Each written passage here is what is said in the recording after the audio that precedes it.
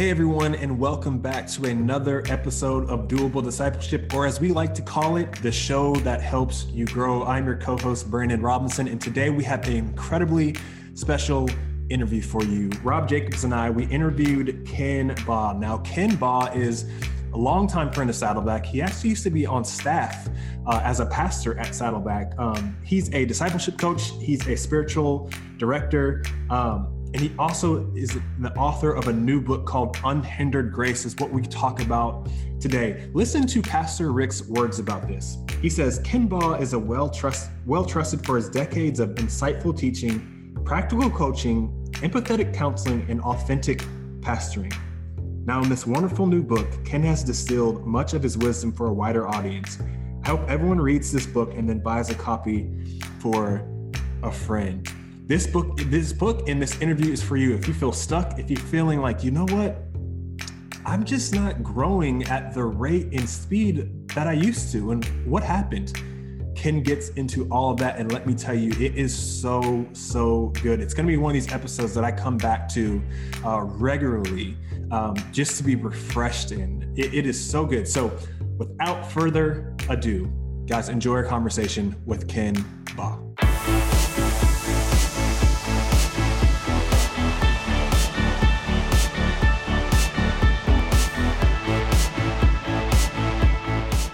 Ken, we're here. Rob, we're here. We're ready to talk about it. Ken, before we get into your book, Unhindered Abundance, and there's so much good stuff there. Before we get into that, I want to have our listeners get a feel for who you are, get a feel for, okay, who's Ken Baugh? What makes him tick? How did you even get into this lane, this spiritual formation, discipleship, coaching? How did you get here? Yeah, thanks, Brandon. You know, I'm a pastor at heart, and I've been in local church ministry. I was a local church pastor for 25 years. And even then, I really loved pouring into people and would meet with guys for coffee and walk them through books and talk through spiritual things. And it's just kind of been a part of my DNA from the very get-go. And then when I started my doctoral work, I really wanted to go as deep into what is discipleship as I possibly could, because I really saw that as the next 25 years of ministry for me. And so that one thing led to another. I wrote my dissertation, which was titled Emotionally Healthy Discipleship. And then the book Unhindered Abundance really came out of all of that research and all of that work, as well as, you know, now my 30 plus years of ministry experience and my 46 years of being a follower of Jesus. Wow. So that's really interesting. And there's something there I want to hit on. So you wrote about emotionally healthy, was it your doctoral research, emotionally healthy spirituality? Yeah. So my doctoral dissertation was looking at how do we actually grow? And I looked at it from a theological, psychological, and neurological dynamic. So where I was coming from was the Reveal study that Willow Creek did a number of years ago.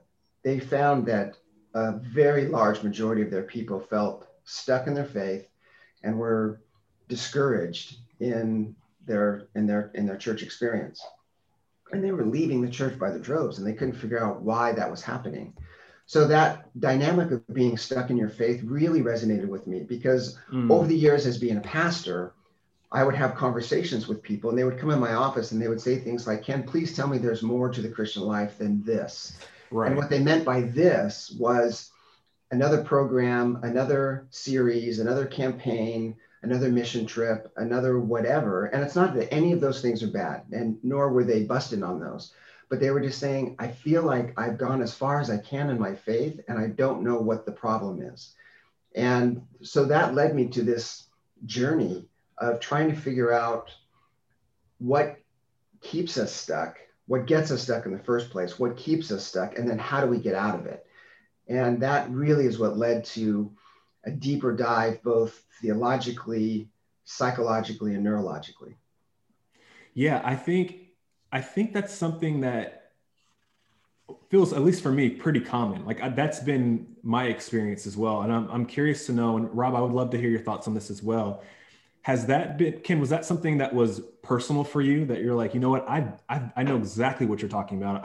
I've lived there. Rob, same thing. I've been there. Is that something that is, because for me, 100% feeling like, okay, so what now? What is the next step for me? And you start to almost feel like scratch and claw for anything, or you start to hear things like, I don't know, I feel like the pastor needs to go deeper. Or I feel like I'm not being fed meat, or I feel like whatever those things are, or you feel like, you know what, I don't feel the same passion I felt. I don't feel the same spark that I did when I was reading the Bible before, where everything felt fresh and new and exciting. And now it just feels like, what did the pastor say about this? Or how should I be thinking about this? Or what, you almost feel like you're losing a little bit of yourself in that. Has that been your experience, Rob? Has that been your experience as well? Well, so go ahead, Rob. Well, no, I just like setting Ken up, I guess.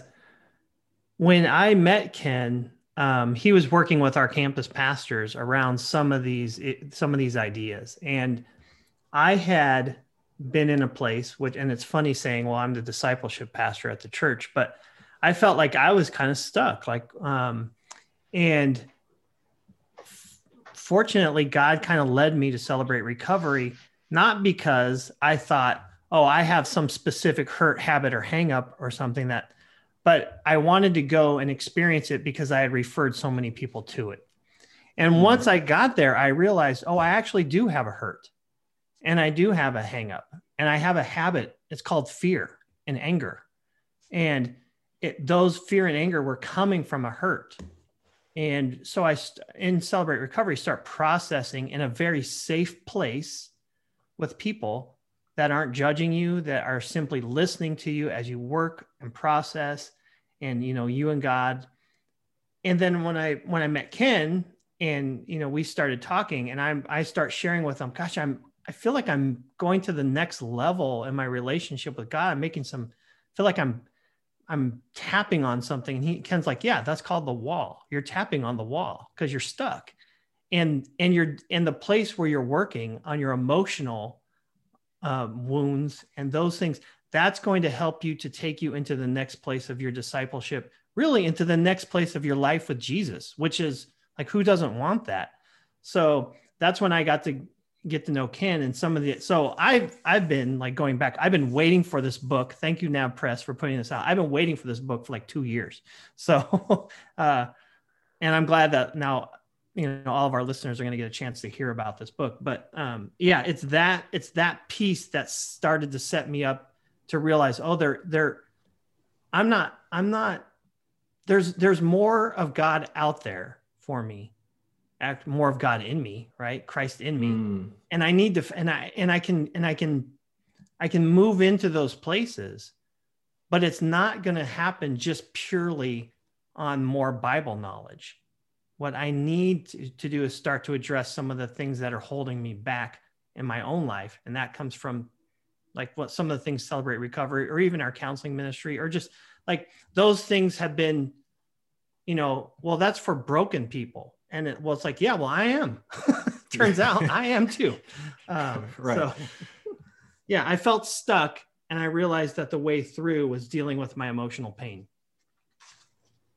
Yeah, and so my story is very similar. I'm a prodigal, so I had a pretty long run in a life of just debauchery, alcohol and sex, and trying to numb my own emotional pain. So my story really is woven through the entire narrative of Unhindered Abundance. So a lot of what comes out in the book, as far as a deeper understanding of discipleship and what it means to follow Jesus, and what is the abundant life, and how is that even possible, and what does it mean to become like Jesus, all of those things, that has been my journey. And there's still days, to be honest with you, where I feel stuck. So it's not something I think any of us ever arrive at. I think it's a progressive process where we are becoming more and more like Jesus. Mm-hmm. But there are days where I feel like I take 2 steps backwards and 1 step forward. And trust me, it's not because I lack the theological Bible knowledge. So there's something more, because I've been studying the Bible and teaching the Bible and preaching the word for 30 years. So that was another thing that was really helpful for me, is realizing that it's not more Bible knowledge. And again, I'm not busting on the importance of scripture in our spiritual life at all. But I think we need to be careful that we don't idolatrize it. And I know that might sound weird, but it's not unlike what Jesus said to the Pharisees in John 5. He said simply, you think that by reading the scriptures, you merit eternal life, but the scriptures talk about me, and yet you won't come to me for eternal life. So if we're going to go down this road that Bible knowledge equals and produces transformation, then the Pharisees and the Sadducees should have been the most spiritually mature people. And we know, of course, that they were not. And so, as important as scripture is, there's something else. And that something else that helps to inform us, doesn't take precedence over it, it informs us, is general revelation, which is where I put, under that banner of general revelation, I put the sciences: psychology, neuroscience, sociology, philosophy, whatever you have. None of that trumps special revelation, scripture. But because it's truth, and we have to be discerning, but because it's truth, it's going to point us to a better understanding, not only of who we are, but of who God is as well. Because in Romans 1, Paul said even his divine nature has been clearly seen through creation. So the general revelation is a big deal that I think has really been missed in our conversation about discipleship. That's good. So what I'm thinking, let's get into some of that now, right? So we're feeling stuck is almost a universal feeling among Christians, but I think what we'd say on the other side of that feeling stuck is the abundant life, or the abundant life we read about in scripture, that Jesus promised. Yet it feels like we're living in between those two things, in that gap space. So can walk us through, what is the abundant life? What does that look like, boots on the ground in real time for us right here? So I understand the abundant life to be something that Jesus has made available to us right here and right now. So it's not that we have to die and go to heaven before we experience the abundant life. Certainly the fullness of the abundant life that is available to us is not going to be actualized in this life. But I think there's more potential than we ever dreamed possible.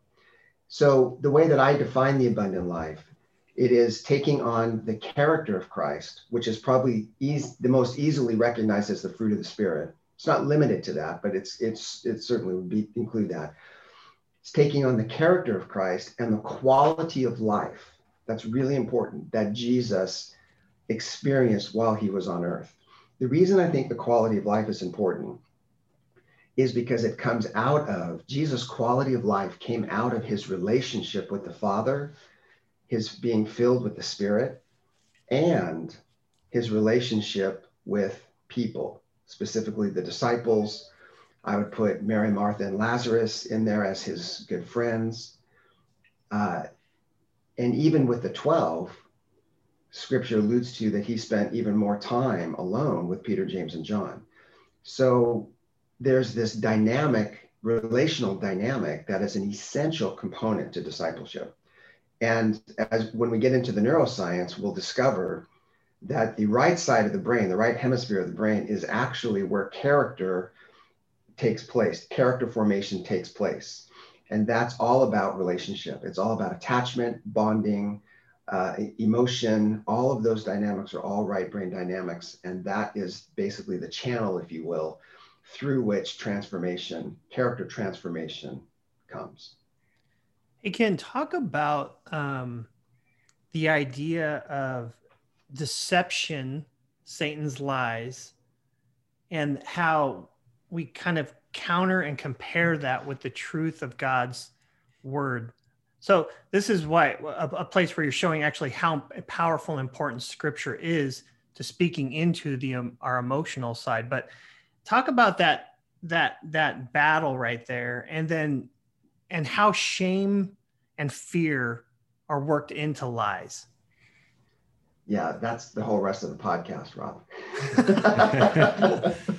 There's a lot there. Okay, so let's talk about deception. First of all, we know that Satan is the great deceiver, right? He tried to deceive, he did deceive Eve in the garden. He tried to deceive Jesus in the wilderness. So that's his MO. He's a liar, he's a murderer, he's a thief. Jesus, even in John 10:10, where before he said that he came to give life, the abundant life, he said, the thief comes to kill, steal, and destroy. But I have come so that you may have life and have it to the full, or to abundant. And that the word that Jesus uses there for abundance is a flourishing life. It's the picture of just sheep that are so satiated on grass, they're just kind of lying there in the sun. It's like, after we have a big Thanksgiving meal, we're lying on the couch and we're just going, I never want to eat again. There's just this fully, fulfilled experience. That's what Jesus came to make available to us. And so Satan wants to take that away. He doesn't want us to know that. He doesn't want us to recognize our identity in Christ. That's a whole nother component to this. That you are a child of God, that you are a son or a daughter of God, that you are his beloved, that you are a saint, that you are one in Christ, that you are seated with Christ in the heavenlies. In my book, I have a whole chapter where I go through all of these deceptions and how Satan tries to deceive us about the truth about who God is, about the truth about who we are, and about the truth about others. And being that God is a relational being, right? He's existed in a small group for all eternity, Father, Son, and Holy Spirit. He created us in his image and likeness. Therefore, part of what that means is that we are relational beings. So we can't separate our growth and transformation as a solo thing, that it's just me and God, because he didn't create it to work that way. He created it to work certainly in a relationship with him and a relationship with others. So Satan wants to get in and muck up the water. So where shame and fear kick into this is that those are dynamics of him. Whenever you experience shame and fear, those are just like the fingerprints of Satan. Spiritual warfare is going on, because shame attacks us at our core. Shame essentially is the narrative that you are unlovable, you are unworthy of love. Basically, you're just a dirty, rotten scumbag. And, basically you should just die. That's that's the narrative that he wants us to buy into and believe. Right. It's kind of the worm theology that some people struggle with today. And the fear that kicks in is this fear of being alone, this fear of rejection or abandonment or criticism or judgment. And what happens both with shame and fear is that it triggers the fight, flight, freeze response in the brain. And then you basically lock up. So when we are in a time where we're experiencing fear and shame, basically our prefrontal cortex, where we do all of our rational thinking, goes offline, because our fear component, our amygdala, is going off the charts. And so it kind of just takes over. And so Satan wants to keep us in that place of fear. And he wants to keep us stuck in shame. And all of that gets exacerbated in secrecy and in isolation, which is why relationships are so essential. Yeah, now you even hear behind that then, like, kind of the DNA of Saddleback, talking about everyone needs to be in a group. And then even within the group, we talk about spiritual friendship, that person that you can share safely, honestly, get honest feedback from, and be able to start to process these things. And I think, like, and Celebrate Recovery, is another place that helps support that. But I think about, like, my own story of, and that Ken has walked with me through these last few years of, I had real issues around my dad. And so Satan used that issue with my dad, who left my mom when I was very young, and to say, see, that's what dads do. They abandon you. And God the Father, what's that? He's just a dad. And what does your dad do? He abandoned you too. God the Father's not with you. And so think about then how my approach to praying to God, my approach of how I think about God, how I see him, even how, like maybe even putting dents in my theology, because like I know what the good theology says, the orthodox, right? Here's what we believe. But then there's like, yeah, but does my life reflect that? No, it doesn't. Because in the end, I just think, well, dads just abandon you. That's what they do. And so that sets up a pattern in my life again and again and again that hinders and gets in way of, creates a barrier to a deeper, more bonded, more present relationship with Jesus and with the Father, because I start to process the fear and the shame, and I start to recognize the lies. And Ken, you brought up too in your book that list of identity pieces. I took that list and basically turned it into a prayer to just constantly filling my mind with the truth of God's scripture about who I was, to overcome my fear, to overcome my shame, and to say that I am, in a sense, allowing myself to be refathered with God the Father, the perfect Father. And that has made such a difference in my life. That is when people start to talk about, the abundance life or the flourishing. It's like, those things did not start to become a reality for me until I really processed fear and shame into the truth, biblical truth, what the word says about me and who I am and who my Father is. And to then take that and be able to reconcile with my Father and say, I forgive you. Like, you were a kid too. And so the power of God's truth working against our emotional shame and fear that Satan's trying to mess with us all the time. I'm walking testament to that. Well, and fear and shame create this dynamic duo that is very potent, because the fear is that I'm unworthy of love. I'm going to get rejected, abandoned, criticized, whatever. And the shame is, well, yeah, the reason that that's going to happen to you is because you're unworthy, because you're dirt. And so it creates this dual dynamic where you have this very diminished perception of yourself, which is not a biblical perception, by the way, right? There's this whole mindset of, well, I'm just a scumbag, I'm just a dirty, rotten sinner, and blah, blah, blah. Hey, if you're in Christ, you are no longer referred to as a sinner. Yes. God refers to you as a saint. Yes, we still sin, but we're saints who occasionally sin. Sin is no longer our master. We are no longer slaves to sin. We are now slaves to righteousness. And so these identity scriptures that are so essential, I have a whole appendix on those in pages 195 and 196, where I go into those. That's the truth that Rob is talking about. And as we are focusing on that truth, what it's doing in our brain is it's creating a neural pathway that the more we focus on something, it gets stronger and stronger and stronger. And so that becomes part of what enables us to move beyond the fear and the shame, and to take the thoughts that come that are satanic in origin captive to Christ. I think that's part of what Paul is saying when he talks about taking every thought captive. Essentially, he's saying, take every thought that you have and then hold that thought up to the truth of God's word. So essentially, you're comparing this thought with God's truth. And what are you going to choose to believe? And the sad thing for me is that a lot of believers choose to believe Satan's lies over God's truth, which is one of the big reasons they stay stuck. Well, Ken, I love that you talked about our identity. You know, we're no longer dirty, rotten sinners, but we're saints. We are in Christ. I was previously a part of a church. One of the things I love that the pastor said there, he abolished saying, I'm just a sinner. He's like, that's absolutely not true. You're not just a sinner. You are in Christ now. And because you're in Christ, you are a saint, you are a son, you are a daughter, you are a child of King Jesus in his kingdom.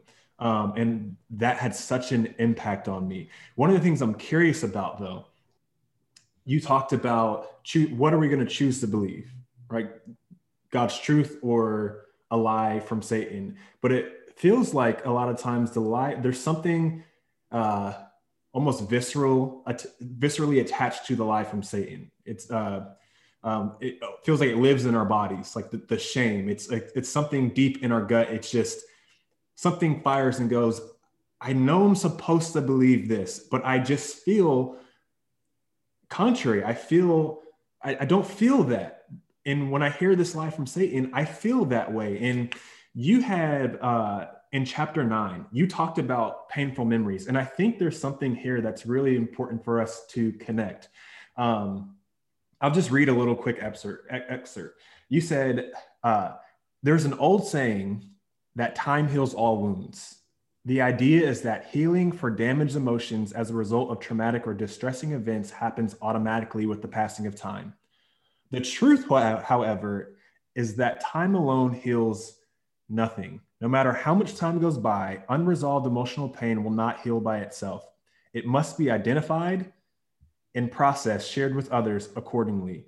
And I read that and I thought, that is beautiful. There is something there, because I think that speaks to those feelings that we feel that makes it easy to accept that lie or to attach to that lie. I feel like that it's stemming from a place of that shame, which is attached to a memory. But I did do this, or this did happen. And I don't know how, no matter how much time goes by, that doesn't just go away. How should we be thinking about that? Can you help us move beyond that so that we can get to the truth of God? Well, you're more right than you realize, Brandon, when you talk about it's in your body, because that's exactly where it is. And we are embodied beings, and we can't separate our physical bodies from our discipleship to Jesus. They are interconnected. And the dynamic that you're talking about here is a really big deal, because the assumption is that if something happened a long time ago, it doesn't matter anymore. And they'll pull a verse from like Philippians 3 where Paul says, I put the past behind me and I strive forward and I move ahead. And that is tearing that verse so out of context. It makes me really angry, because Paul is not at all talking about emotion there. He's talking about all of his trophies of self-righteousness that he used to think merited his salvation. And he's saying, I consider those all dung compared to the surpassing greatness of knowing Christ Jesus, my Lord. And so the thing about the brain is that there is no past, present, and future in the brain. Your brain has 100 billion interconnected neurons in it. Your hard drive in your head is as large as the World Wide Web. It can contain our brains contain every memory we've ever had, every experience, every thought. It's all there. So the idea of going back to your past is a misnomer. There is no past. It's a memory that is stored in your implicit memory system and then gets triggered by some current experience and then comes raging to the surface. So we don't forget anything. We just don't have direct access to it. And so all of that pain that we've gone through and experienced, rejection and so forth, that's all there. And the left side of the brain, which is where we get all of our rational thinking and data and information, where that's where we know we're thinking, is because that's the left side of the brain. Well, that actually works slower than the right side of the brain. The right side of the brain processes our surroundings at 6 times a second. The left side processes at 5 times a second. So even though we're only talking a second difference, from a neurological standpoint, it's a big deal. So what happens is the information that you become aware of is part of the process of healing, but the stuff that's still bothering you, you're not even aware of. And your left brain, the left side of your brain, develops after the right side. So it's about 18 to 24 months that the left side is starting to really come into full development. But before that, the right side of your brain is still taking in data and information, but it's kind of writing it to your body. And there's no words for it because your left side of your brain hasn't been developed yet. You don't have the cognitive resources to be able to interpret and understand and identify and articulate what is happening. And so a lot of times when you have fear or anxiety, depression, then there's a lot of reasons for those things that we can talk about. But a lot of times you can't put your finger on it because it is such a young wound that there were no words for it, but it's still there. It's still bugging you. It's still creating problems. And so you've probably heard about how emotions get triggered. Well, right. That's essentially what's going on, is that you have a repressed hurt that kind of puts a box around it, if you will, kind of seals it off, puts yellow tape over it. There's smoke coming out from behind it. It's like, do not go there. Do not open this door. If you open this door, you're going to die, right? I think those are more of Satan's lies. Yeah. And, just pretend that it's not bothering you and just move on and stay busy and throw yourself into whatever, or numb the pain with drugs or alcohol or sex or what have you. And, we just don't address it.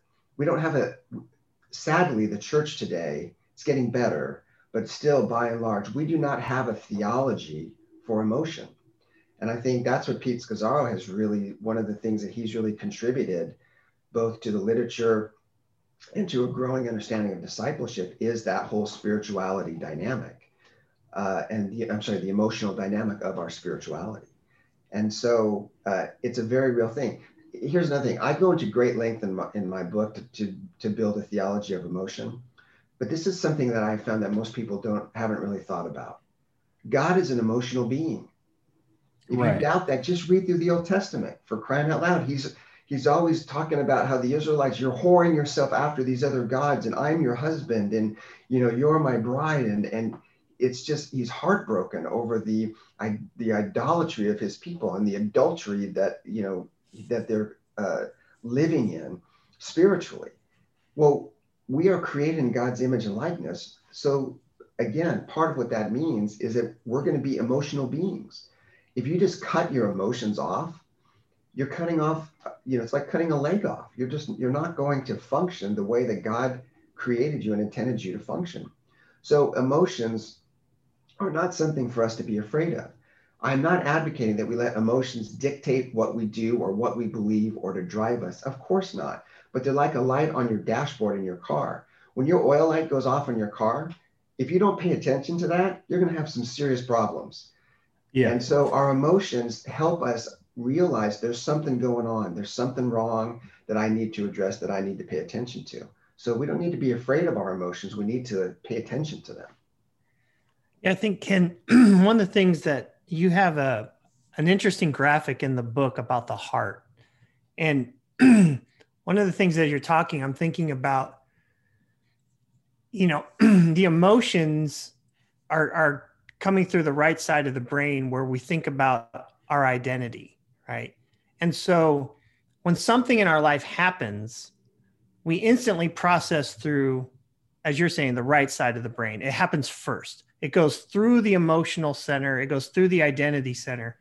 And so how we respond before we even know we're thinking about it, how we respond is based on who we think we are and the emotional things we're carrying. So like we talk about the fruit of the Spirit, love, joy, peace, patience, kindness, the whole Galatians 5 fruit of the Spirit. When people encounter a stimulus or something happens, very few of us, or maybe I'm the only one, but I don't pause to say, how will I be loving here to my 10-year-old son who's on the video game too long? How will I be joyful and peaceful and patient? Like I react out of my emotion and my identity. But if we can change through knowledge of what God's word says, if I can bring that from the left side to influence my identity, fill my identity with truth, then I can start to engage with my emotion, engage with the stimulus, engage and handle the things of life and that come at us in the world. Because I've Christ formed, as you say, I've reformed my identity and my emotions around God's truth. So this is where the knowledge piece actually connects with the emotional piece. It seems like it's. Yeah, and there's a really important relational dynamic here. So Brandon, this comes back to part of your question you asked a couple minutes ago.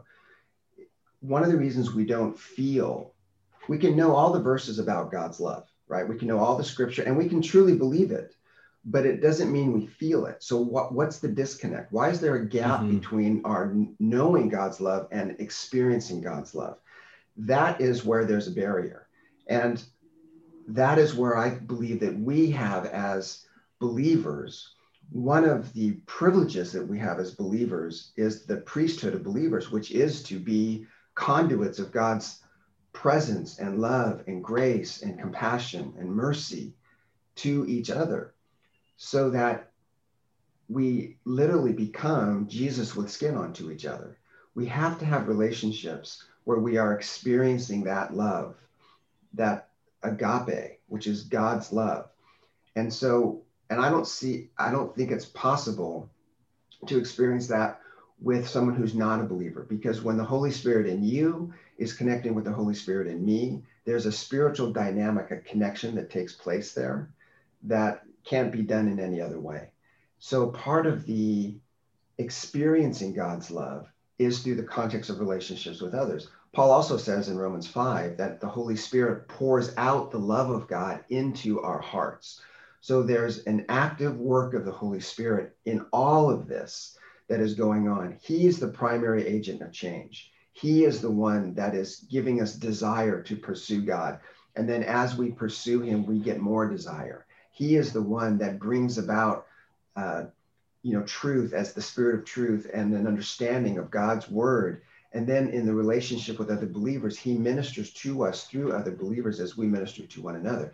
So again, there's a number of dynamics that are necessary for this Christ formation to take place. And we can't just pull one of those things out and say, well, this is more important than the other, because they're all equally working together. Yeah, Ken, you have a quote in the book from Henry Cloud, another well-known Christian psychologist. He says that without relationships, without attachment to God and others, we can't be our true selves. We can't be truly human. Exactly. And yes, God created us to be relational beings. That's why I always say you cannot grow in Christ alone. It's impossible. Why? Because God designed it to be impossible. The only thing he said in the garden that was not good was what? That Eve was alone. Right. So the only evil in the garden, the only perfection, the only thing that was imperfect was that Adam was alone. Now, it's ironic because I have a whole chapter where I go into all of that. Adam wasn't alone, right? He had a relationship with God in some form or fashion that was playing itself out. Maybe they walked together in the cool of the day like he and Eve did. I mean, maybe that happened before Eve came onto the scene. I don't know. And he had the animals because he had already named the animals before God created Eve. And we know how, animals can be great companions, except for cats. I don't know how cats can be a great companion. But anyways, dogs are great companions. So sorry to all you cat lovers out there. But no, animals can be very, very helpful. So we know that Adam was alone specifically in that there was no one else like him. And that is a really powerful dynamic. And Rob, you've talked about Celebrate Recovery a number of times. One of the powerful dynamics of Celebrate Recovery or any even 12-step is we're all sitting around a circle saying, me too. You are not alone. You are not uniquely broken, because we are all broken. If you have a belly button, you're broken because you've been affected and infected with sin. And so we're all in recovery. I used to, when I was coaching a lot of the Saddleback pastors, I was advocating that we should put Celebrate Recovery right in the middle of the circle of the class system, so that you have CR and then you have class 101, 201, 301, 401, 501, all coming like spokes. And so all of what's going on in our lives in Celebrate Recovery then is then going into all of these other dynamics. So that's the first fundamental thing that needs to be, so that Celebrate Recovery isn't just something for those people over there. It's for all of us, that we normalize this. And I think that's something we really need to do as the body of Christ, is to normalize brokenness. because we're all broken. Some of us are just more aware of it than others. Yeah, I love the point of you cannot grow in Christ by yourself. Because even when we think about like, being saved, you're saved into the family of God. You have brothers and sisters in Christ. I remember in college, right when I was just starting to like really walk with God, and I really struggled with, does God actually love people? And does God actually love us? Does God actually love me? And I had a hard time making that connection because I just felt like, well, why? Why would he? And I still struggle with it, but especially at that time, I was so tied to performance. And the only way God can love me I felt like if I was perfect. And there was two people actually. I had a mentor of mine, and then one of the guys that was on my hall. And I would look at them and I'd think, you know what? I know that they both love Jesus. And I know that they both love me. And something shifted or clicked in me. And I think it's what you're talking about, like the Spirit of God in me and the Spirit of God in them. The Spirit was drawing us to each other and drawing us closer to God and drawing me closer to God, drawing me closer to himself. And I can remember thinking, I don't think they're loving me in spite of me. I think they love me because Jesus loves me too. And they love Jesus. And that was a really big paradigm shift for me. But that happened, and that wasn't, I'm articulating that now, but I don't think I've ever articulated that before. That was, 11 years ago. 12, 13 years ago, actually. I was 19 at the time, I think. But the feeling, right? Like you're talking about kind of the right side of the brain, something in me, I was feeling that of like, this is not in spite of me. I think they actually love me because Jesus loves me.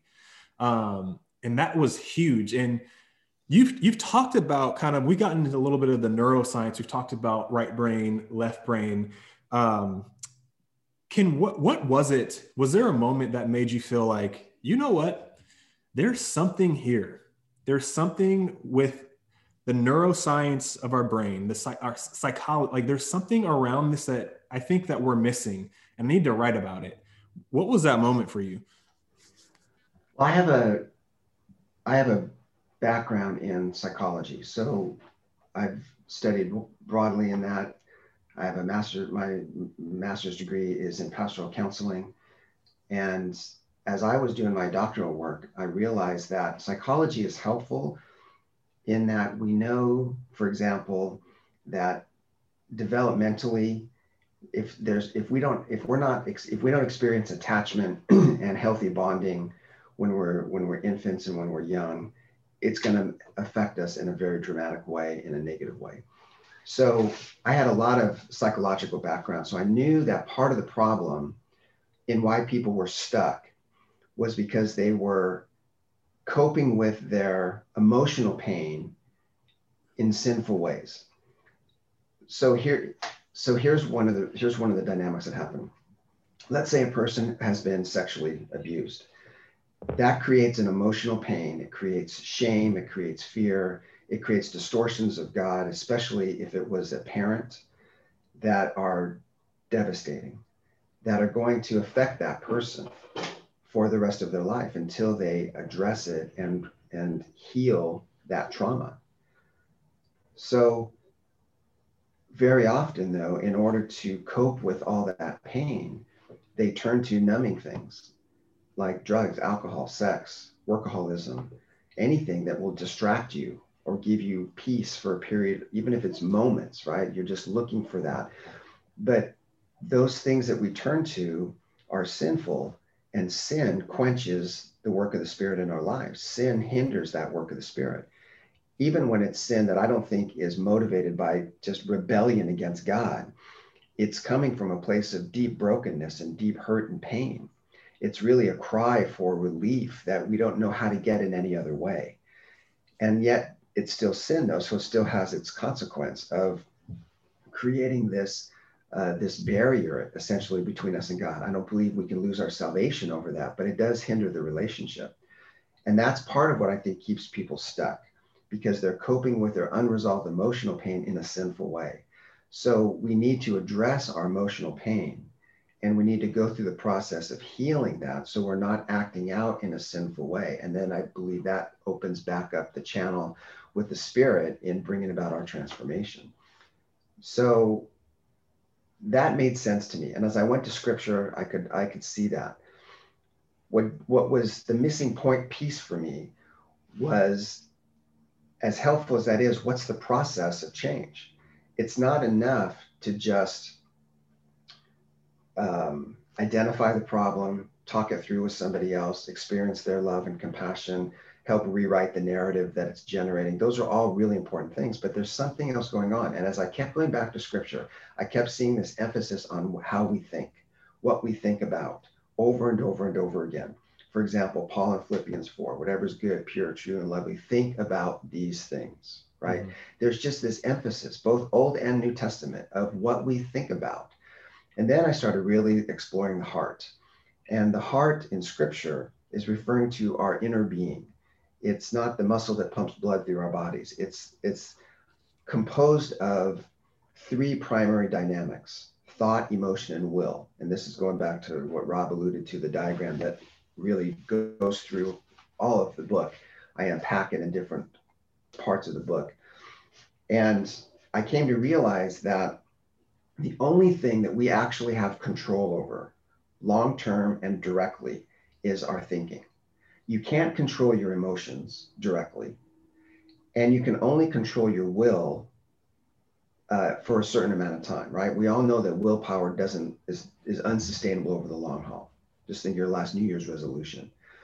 But when you go back to scripture, over and over and over again, we are exhorted, we are commanded to think about these things, to focus our thinking, Colossians, on things above, to discipline our thinking, taking every thought captive to Christ. And those verses started opening my eyes to a neurological dynamic that at that point I had very little background in. So that just launched me then into a whole study of neuroscience and how the brain, how God created our brain to work. And then it just made sense to me. Well, if God created our brains to work this way, then of course that's going to inform us in regard to our quality of life and growing in Christ. And so as I started putting those three things together, a biblical theology, an understanding of psychology and neurology, and let the science not dictate what is true, but be another reference to that, so it would inform it. It just started opening up a whole nother dynamic. And then fairly recently, I've been introduced to Jim Wilder. So Rob and I have actually been reading a bunch of books by Jim Wilder and the team of authors that he works with. Jim's a neurotheologian. He's an expert in all of this. He actually did some very generous editing in my book and helped me understand much better the dynamic between the right and the left brain. My book is very left brain. But it creates a bridge, I think, from where a lot of believers are, because we have been so steeped in the importance of scripture that to jump right into all the brain science and all the incredible stuff that Jim and his team are doing, it's just a big leap for a lot of people. And so I'm really hoping that my book can be a bridge, not only to that whole other area of understanding the right side of the brain, but can help, especially evangelicals who have such a high regard for the inerrancy of Scripture, to be able to see that there's no problem here, and you can have a very robust biblical theology of growing in Christ that allows for how God created us to function. Hey guys, it's Brandon Robinson. Listen, I hope you are enjoying the conversation. I know we have. We actually went for almost 2 hours during this conversation. Because of that, this is what I'm going to do. I'm going to split this episode into part 1 and part 2. But I have good news for you. If you are enjoying this conversation, if you are enjoying this conversation, Ken Baugh's book, Unhindered Abundance, is available for you right now. You can find it in the show notes, the link to his book, or you can do it the old-fashioned way. Type in Unhindered Abundance, Ken Baugh, into Google. Listen, we love you. We hope you're having an incredible day. We'll be back with you again soon.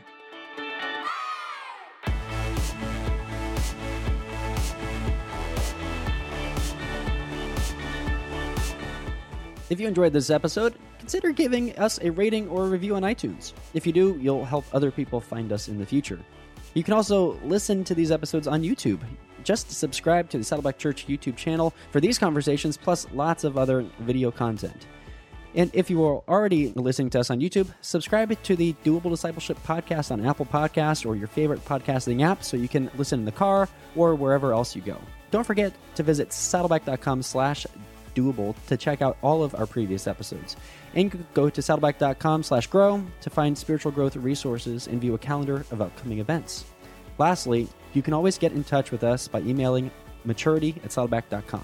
Send us your thoughts, send us your questions, your Bible questions, your life questions, whatever. Who knows? Your question might just inspire an upcoming episode. Thanks again for tuning in to Doable Discipleship. I'm Jason Whelan, and I hope you'll join us again next week.